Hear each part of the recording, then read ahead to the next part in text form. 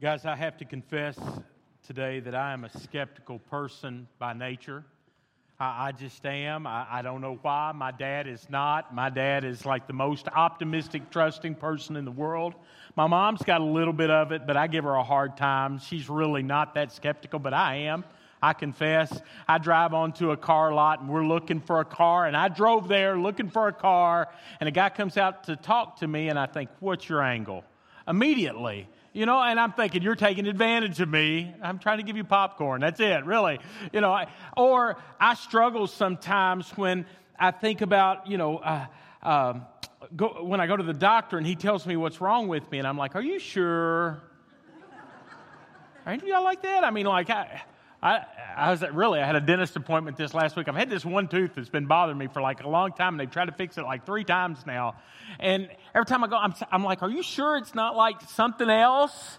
No, I'm sure. I'm skeptical that way. I'm skeptical about preachers. I have to confess, when I hear preachers, hey, wait a minute. When I hear preachers or I listen to preachers, there's a part of me that thinks, okay, what's the story behind the story here? I know it's kind of ironic, but I am. I'm skeptical of those guys. I really have it bad. The other day, a girl came by my door in a Girl Scout uniform selling cookies, and I was thinking, are you really a Girl Scout? Yeah. Sometimes I have doubts. I do. Spiritually, there are times in my life that I have questions as well. Sunday nights, we used to take questions at one of my former churches, and they would drop questions in a hat. I'd pull them out, and I'd answer them, and really nothing was off limits. They could ask about faith. They could ask about the Bible. They could ask about our church. They could ask about my personal life, and I would try to share. And they really enjoyed trying to stump the preacher. And so they started calling it Stump the Preacher, and then they started calling it the Stumpy Preacher, and I really didn't like that. But needless to say, I would still answer the questions. And near the end one evening, a person spoke up. They didn't ask a question. They said, Pastor Nick, when I listen to you speak, you always seem to speak with such certainty, like you know it. Do you ever doubt? And I replied really quickly, absolutely I doubt. I don't talk about my doubts very much, but I deal with doubt just like everybody else. After the service, an elderly, godly man came up to me and he said, I'm a little uncomfortable by your answer. I'm not comfortable with your answer. Do you really doubt? And I said, I probably have a little bit of doubt every single day. Guys, I don't know if a person can be a Christian without having a little bit of struggle with doubt. Because faith requires doubt in order to be faith. If you arrive at a place where all your doubts are gone and all your questions are answered, you need to take a deep breath and relax, because you're probably in heaven. But in this doubt, in this life, we have doubt. But we don't talk about it very much, do we? Because in church, it's taboo. It's not okay to talk about doubts in church, because we come together and how you doing? Fine. And we put on our nice stuff and we look good and everything's together and all is in order. And that's the way it's supposed to be. But in reality, that's not where we live. And because we never deal with it and we pretend like it's not there, young people go off to college where they're bombarded with a constant barrage of doubt and cynicism toward the Christian faith. But because we don't talk about it, we just kind of hope they come out on the other end. Or the parents who have lost a child probably at times have doubted God's goodness. But they know how uncomfortable a discussion on doubt makes us, so they just suppress that. Or a teenager struggles with their salvation. I was just a kid when I made a decision, and I don't know if I knew what I was doing or not. And we don't allow that freedom to talk, and so it gets pushed down. Or maybe even as a senior adult, you deal with the inevitability of your health failing, and you feel abandoned at times in your head. Now, believe me, I'm not advocating doubt. The Bible doesn't advocate doubt. The Bible says if any man lacks wisdom, he should ask God, and God gives generously to the one who will ask. He doesn't criticize. He gives it to them. And then it goes in the next verse to say, ask in faith, don't doubt, for the doubter is like a surging sea, driven and tossed by the wind. And we understand that feeling of being tossed back and forth, but the Bible also recognizes that sometimes we struggle with doubt. And so Jude says to the church in Jude 22, have mercy on those who doubt. Well, today we're going to have a little mercy on those who doubt because we're going to talk openly about it. Okay? And try to work through. We're going to talk about why doubts enter in and how we can deal with those doubts when they do. The first thing we're going to talk about this morning is the form doubt takes. Sometimes doubt is purely intellectual. You know, this is the type of doubt that most of the time is found outside the church. It is a doubt that asks, is the Bible really the Word of God? Is Jesus really God's Son? It's the type of doubt that says, did He really rise from the dead? That doesn't happen every day. Are you sure? These doubts are raised in movies like Da Vinci Code, and they're raised by men like Bill Maher, who's kind of like an apostle of atheism right now, or they're brought up with issues raised by men like Stephen Hawking, and this intellectual doubt. But that's probably not where most of us are here. I would say our doubts are on a different level in here, and it's probably more of a spiritual doubt here. Where we doubt, am I really a Christian? Have I truly believed? Why is it so hard to pray? Why do I still feel guilty? If I'm really saved, how come I still struggle with some of the same sins that I struggled with a long time ago? And those are the type of doubts that creep in a lot of times into Christians. And truthfully, the biggest form of doubt is circumstantial doubt. It is that doubt of dealing with all of the whys in life. Why did my child die? Why did my marriage break up? Why can't I find a husband? Why did my friend betray me? Where was God when my uncle was abusing me? That's where a lot of doubts come into our life. Now, I've met a few people who seem to have no trouble believing even in the worst of times, and their faith seems strong and they've got it all together. And I've met some other people over here who seem to just wallow in doubt all the time, and they're constantly back and forth in doubt. I've met those folks on the extreme, but most of us live between the 10-yard lines, and we live in that moving in and out of doubt. We have moments where we doubt, moments where we've got it together, but we live kind of in that moving in and out. And I guess in that way, the disciple Thomas was like most of us. There were times when it was easy for him to believe, and there were other times that he got tripped up. Now, we really don't know much about Thomas. He's only mentioned a couple of times in the Bible. We don't know anything about where he comes from or what he did. The only biographical clue we have is in his name. Thomas was called Didymus, your Bible might say. But the word Thomas in Aramaic means twin, and the word Didymus in Greek means twin. So they were trying to emphasize something there when they said Thomas called Didymus. He was Thomas who had the nickname of the twin. But we don't know him as twin, do we? We know him as Doubting Thomas. Wow. That's a shame too, really. Because wouldn't you hate for your entire life to be summarized by your worst moment? LD, you remember your worst moment in life?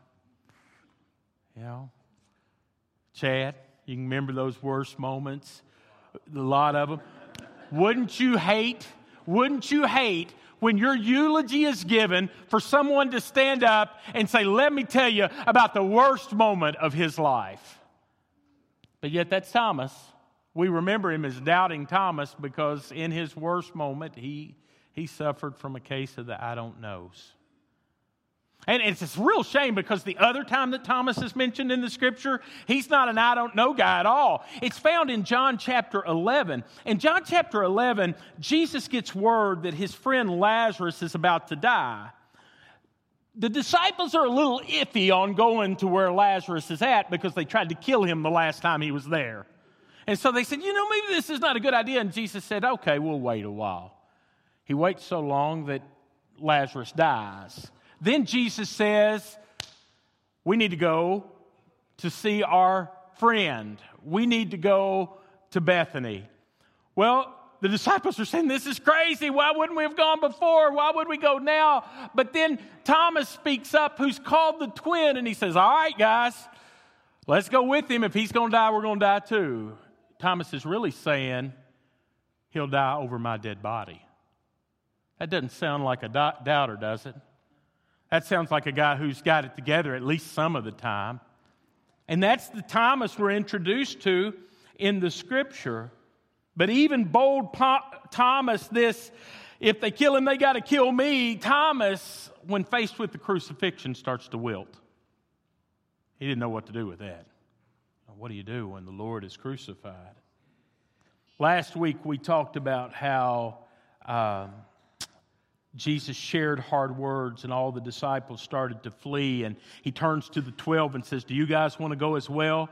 And Peter says, Lord, where else are we going to go? You have the words of eternal life. And then on the night before Jesus was to be crucified, if you remember, he tells the 12, y'all are going to leave. You will leave. And Peter speaks up and says, I won't leave. Even if everybody else leaves you, I won't leave you. And sure enough, before the rooster crowed, you know the story. They all flee, and only brave women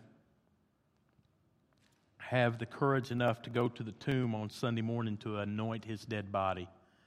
And when they get there, they find the stone is rolled away. On the first day of the week, Mary Magdalene came to the tomb early while it was still dark. It must have been time change Sunday. She goes to the tomb while it's still dark. And she saw that the stone had been removed from the tomb. So she goes to Simon Peter. And she says to the other disciple, the one Jesus loved, they've taken the Lord out of the tomb and we don't know where they put him. Now we know the rest of the story. He meets them, Peter and some of the other disciples, he meets them, but the rest of the disciples go home again. And while they're gathered together, the Bible teaches that in the evening on that first day of the week, the disciples gathered together are behind closed doors. They're locked in because they're afraid of what the Jews might do to them. If they crucify Jesus, what will they do to us? And Jesus came and stood among them, and they said to Peter, and he said to them, peace to you. And having said this, he showed them his hands. He showed them his side. And the disciples rejoiced when they saw the Lord. But Thomas wasn't present. Thomas, called the twin, wasn't with them. And then verse 25 says, the disciples kept telling him, Thomas, we've seen the Lord. We have seen him, Thomas. We saw him. We know he's alive, Thomas. He really is alive. And Thomas speaks up and says, wait a minute. Let's just stop this conversation right here. Unless I see it for myself, I will not believe. That's where he was. That I will never believe. What changed? And because that's a big change, isn't it? I'm willing to die with the guy to I cannot believe. What happened? Well, I think he doubted the same reason we do. I think he had unmet expectations. I think a part of his struggle that this is not how things were supposed to go down. We talked about Malachi. In Malachi, they prophesied a Messiah would come. Last week, Jesus shows that he's this awesome, powerful Messiah through the multiplying of the loaves and the fish. But Messiahs don't get crucified. That's not how this is supposed to work. Guys, that's the same reason we doubt. How things are supposed to work don't work. And when that intersection of supposed to and not going to happens, it gets complicated. You get a bad report from the doctor. Your kids have left the faith even though you raised them in church. You're tithing faithfully and the factory shuts down. That's not what you expect from God. And it leads you to, where are you, God? And it leads you to, are you God? And these things set in. And then you're talking about doubts amplified when pain accompanies that unmet expectation. Pain is hindering Thomas's faith, and it hinders ours. Have you ever been so down, in so much pain, that even things that bring you joy seem blah? Ever been there? You know, something's going on, and that friend who every time they called, let's go to lunch, yeah, let's go to lunch, that's so fun. You start planning your day around that. Or that buddy who likes to play golf with you is in town, and you're thinking, man, I can't wait to go out. I'm looking forward to it. And you start practicing a couple of days before because of that, and he calls and says, hey, let's go play golf. And you go, yeah, I don't know. Or UK's on TV, and you know how that lifts your spirit when they're on TV on the championship game on Sunday in the SEC tournament. You know how that lifts your spirits. But when you're really in pain, it's just like, who cares? It's hard to have hope in great pain. And maybe this is why Thomas said, I just can't believe. I think another reason he was struggling is he was absent from the group. There are basically two ways people deal with kind of hardship in life. They run away from people or they run to people. Some people run to people and they need to talk it out and they need to have people around them. Some people isolate themselves, and apparently this is what Thomas does, because when the group's together, he's not there. And the problem is when you get isolated from the group, then it's tough to work through your doubts. Another problem I think that Thomas faced is he was getting secondhand information. In John 20 again, verse 26, after 8 days his disciples were indoor again, and Thomas was with them. And even though the doors were locked, Jesus came and stood among them. Now, even though the doors were locked, it tells us a little bit something about this resurrected body, okay? I'm not big into talking about things I don't understand completely, and I don't understand the resurrected body, but there is something about the resurrected body that's not hindered by space. You know, he shows up even though the doors are locked. I don't understand that completely, but there he is, and he speaks peace to them. And then he said to Thomas, it's almost like the Lord was listening when Thomas was speaking, almost like he knows everything about our thoughts. He says, Thomas, here you go. Thomas, go ahead. And man, I love how Thomas responds. Thomas says in the next verse, my Lord and my God. And that's just beautiful to me. He goes from this, I don't know, to my Lord and my God. And Jesus looks at him and says, blessed are you, Thomas, because you believe. And then he says, but how much more blessed are those who have not seen, and yet they still believe. Yeah, that's us, guys. We haven't seen, and yet we believe. Now, what do you do if you're there? And if we move in and out of it, that means you get there sometimes. What do we do if you get to that place of moving from I'll die with you, Jesus, to I just don't get it, Jesus? What do? Well, let me give you some advice. The first thing I would tell you is admit your doubts and ask for help. That's what Thomas does. He didn't pretend that everything was great. He was honest. He said, guys, I don't get it. And let me let you in on a little secret. God's not fragile. You know, he can handle your doubts, your fears, your worries, your unanswered questions. He's a great big God. He runs the universe without any of your help. And your doubts aren't going to tip the apple cart.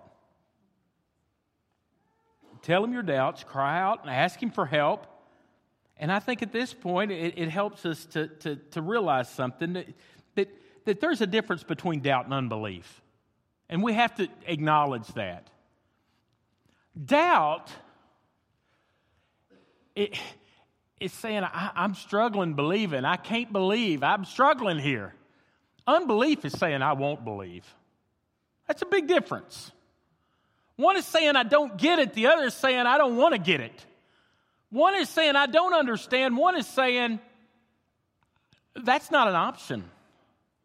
There's a big difference between those two. Here's what I've found in life. What you believe has a lot to do with what you want to believe. Let me illustrate. I heard this years ago.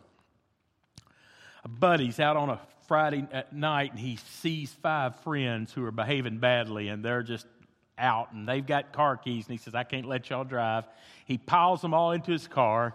He takes them home. After he drops them off, he gets stopped for a traffic ticket by a law officer. The law officer notices a funny smell from his friends who had just been dropped off in the vehicle. They search his vehicle, and they find a bag of marijuana under the passenger seat. He tells them, it's not mine, I don't know how it got there, da-da-da-da-da. Who's more likely to believe his story? The policeman, a judge, or his mama? Well, mama's more likely to believe his story because she loves him and she knows his character, and she wants to believe him. Now, admittedly, mama's also the most likely to be wrong, but mama is the most likely to believe him because she wanted to. Well, then I would advice number 2, if you struggle with doubt, determine that you want to know the truth. Just do you want to know? Thomas wanted to believe in the resurrection. He wasn't skeptical because he wanted to appear more intellectual than the others. He wasn't skeptical because he didn't want Jesus to come back. He would have loved nothing more than the fact that Jesus was alive, but it just seemed impossible. And so he wanted to know. A third piece of advice I would give you if you're struggling with doubts, put yourself in a place of discovery. It's all right to doubt, but don't let doubts keep you away. If you're trying to determine the validity of God's goodness, if you're trying to figure out if He's real or not, if you're trying to determine whether or not the gospel is true, do you think you're going to help yourself by staying away? You're going to get a one-sided story. Everything around us and outside of us projects that God's not true, God's not real, God's not... You listen to your favorite TV show. See what view they're advocating. Listen to the pundits on TV. If you want to hear God's version of the story, I would encourage you to be around God's people. Do you want to know the truth? Matthew 18:20 says, "For where 2 or 3 are gathered in His name," Jesus said, "I'll show up." Kent kind of referenced it today when he was singing, or right before Chris sang. He said, "Brother, you thought you were preparing this for something else, but you were preparing this for me." Sometimes God speaks to you through a song Kent sings. Sometimes God speaks to you through a conversation you have in the hallway. Sometimes God speaks to you through a message on Sundays at the sermon time. But when you show up, I just believe that God shows up in our midst and He speaks. I would encourage you not to fight the battle of faith alone. Go to a Christian friend, a pastor, an elder, a deacon, anyone with strong faith and godly insight, and ask them to walk with you as you face your doubts honestly. And I would encourage you, sometimes you're just going to have to borrow the faith of others. That sometimes you're just going to have to lean into their faith. You're walking in the dark, and this is a phrase I heard years ago, and I don't know where I heard it, but I'll share it with you. Don't doubt in the dark what you know to be true in the light. Right? I was driving up here this morning. It was crazy foggy. And I wasn't crazy early because of the time change. And so I couldn't really back off driving the speed limit to get here and be here ready to preach. It was just the way it was. And so I'm driving, and I'm on Interstate 75 coming up from Lexington, and you get between Corinth and Williamstown, and there's a couple of curves that I knew were there, but I didn't see them. Well, I didn't see them, so I said, well, these curves aren't there anymore. I'm just going to keep driving straight. Well, no, I knew what was coming up because I'd been there before when I could see. Guys, sometimes in your faith walk, you're going to get to those moments in the dark where you don't know how to handle that next turn. You can't see it. You don't know what to do, but God has been with you before. Trust Him.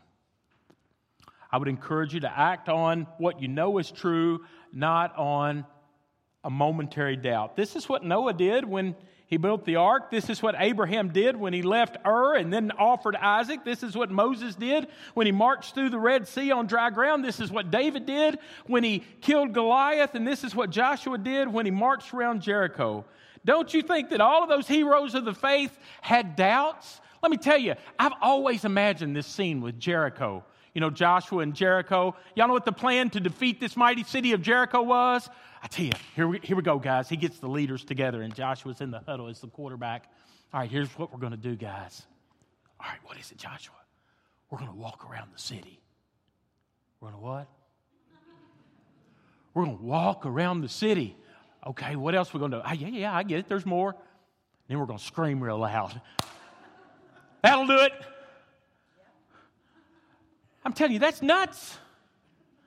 Do you think they had some doubts? Sure they did, but God had spoken to Joshua. Joshua had led them before. Because Joshua had spoken, because God had spoken to Joshua, because Joshua had been faithful before, the people acted on what they already knew. Joshua's a man of God. Joshua's a good leader. We're going to follow. God spoke. We're going to follow, and they did it. And guess what? God showed up. You follow in the dark what you don't, or you follow in the dark what you know is true in the light. Then I would encourage you. Last thing. When you get in that bad place, hit the reset button and go back to a moment of certainty. For me, this is the most important thing I'm going to say all day.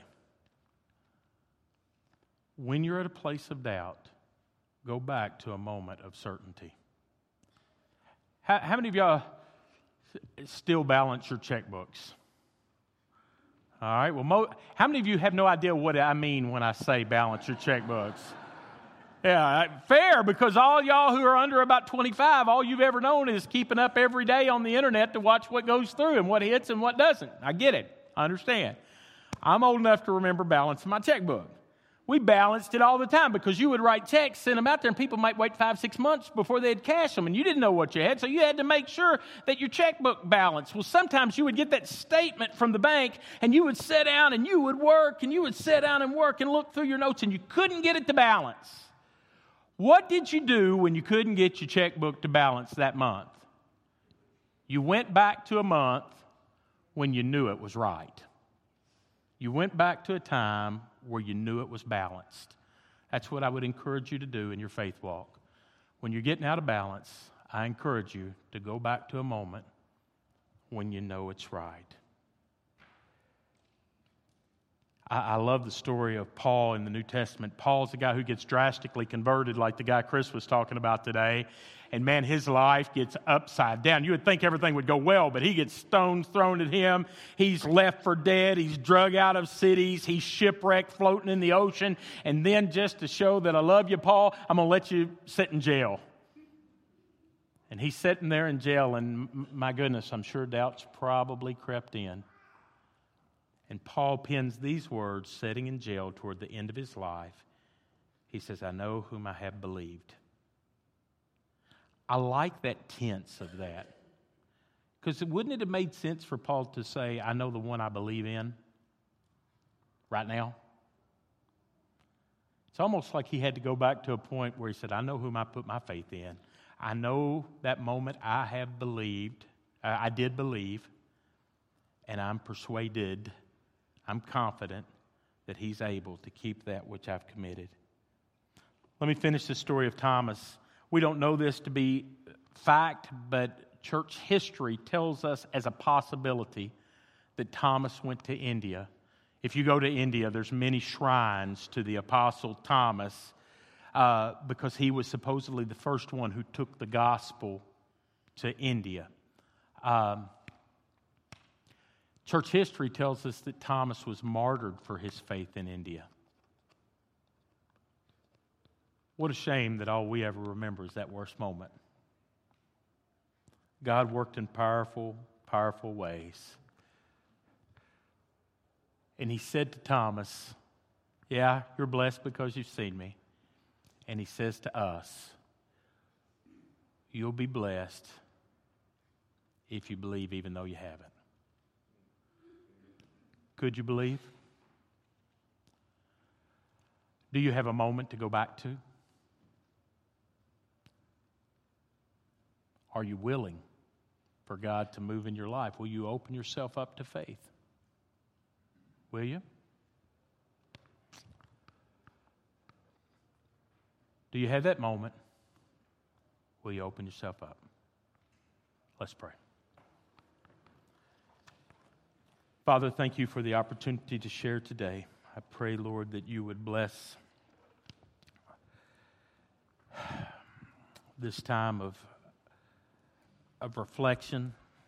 Father, I pray that you would help us, Lord, to trust you in the dark because we know you've been faithful in the light. God, I ask that you would increase the faith of your people here at Burlington. Bless this time, I pray. In Jesus' name, amen. We're going to stand in just a second and have a time of decision.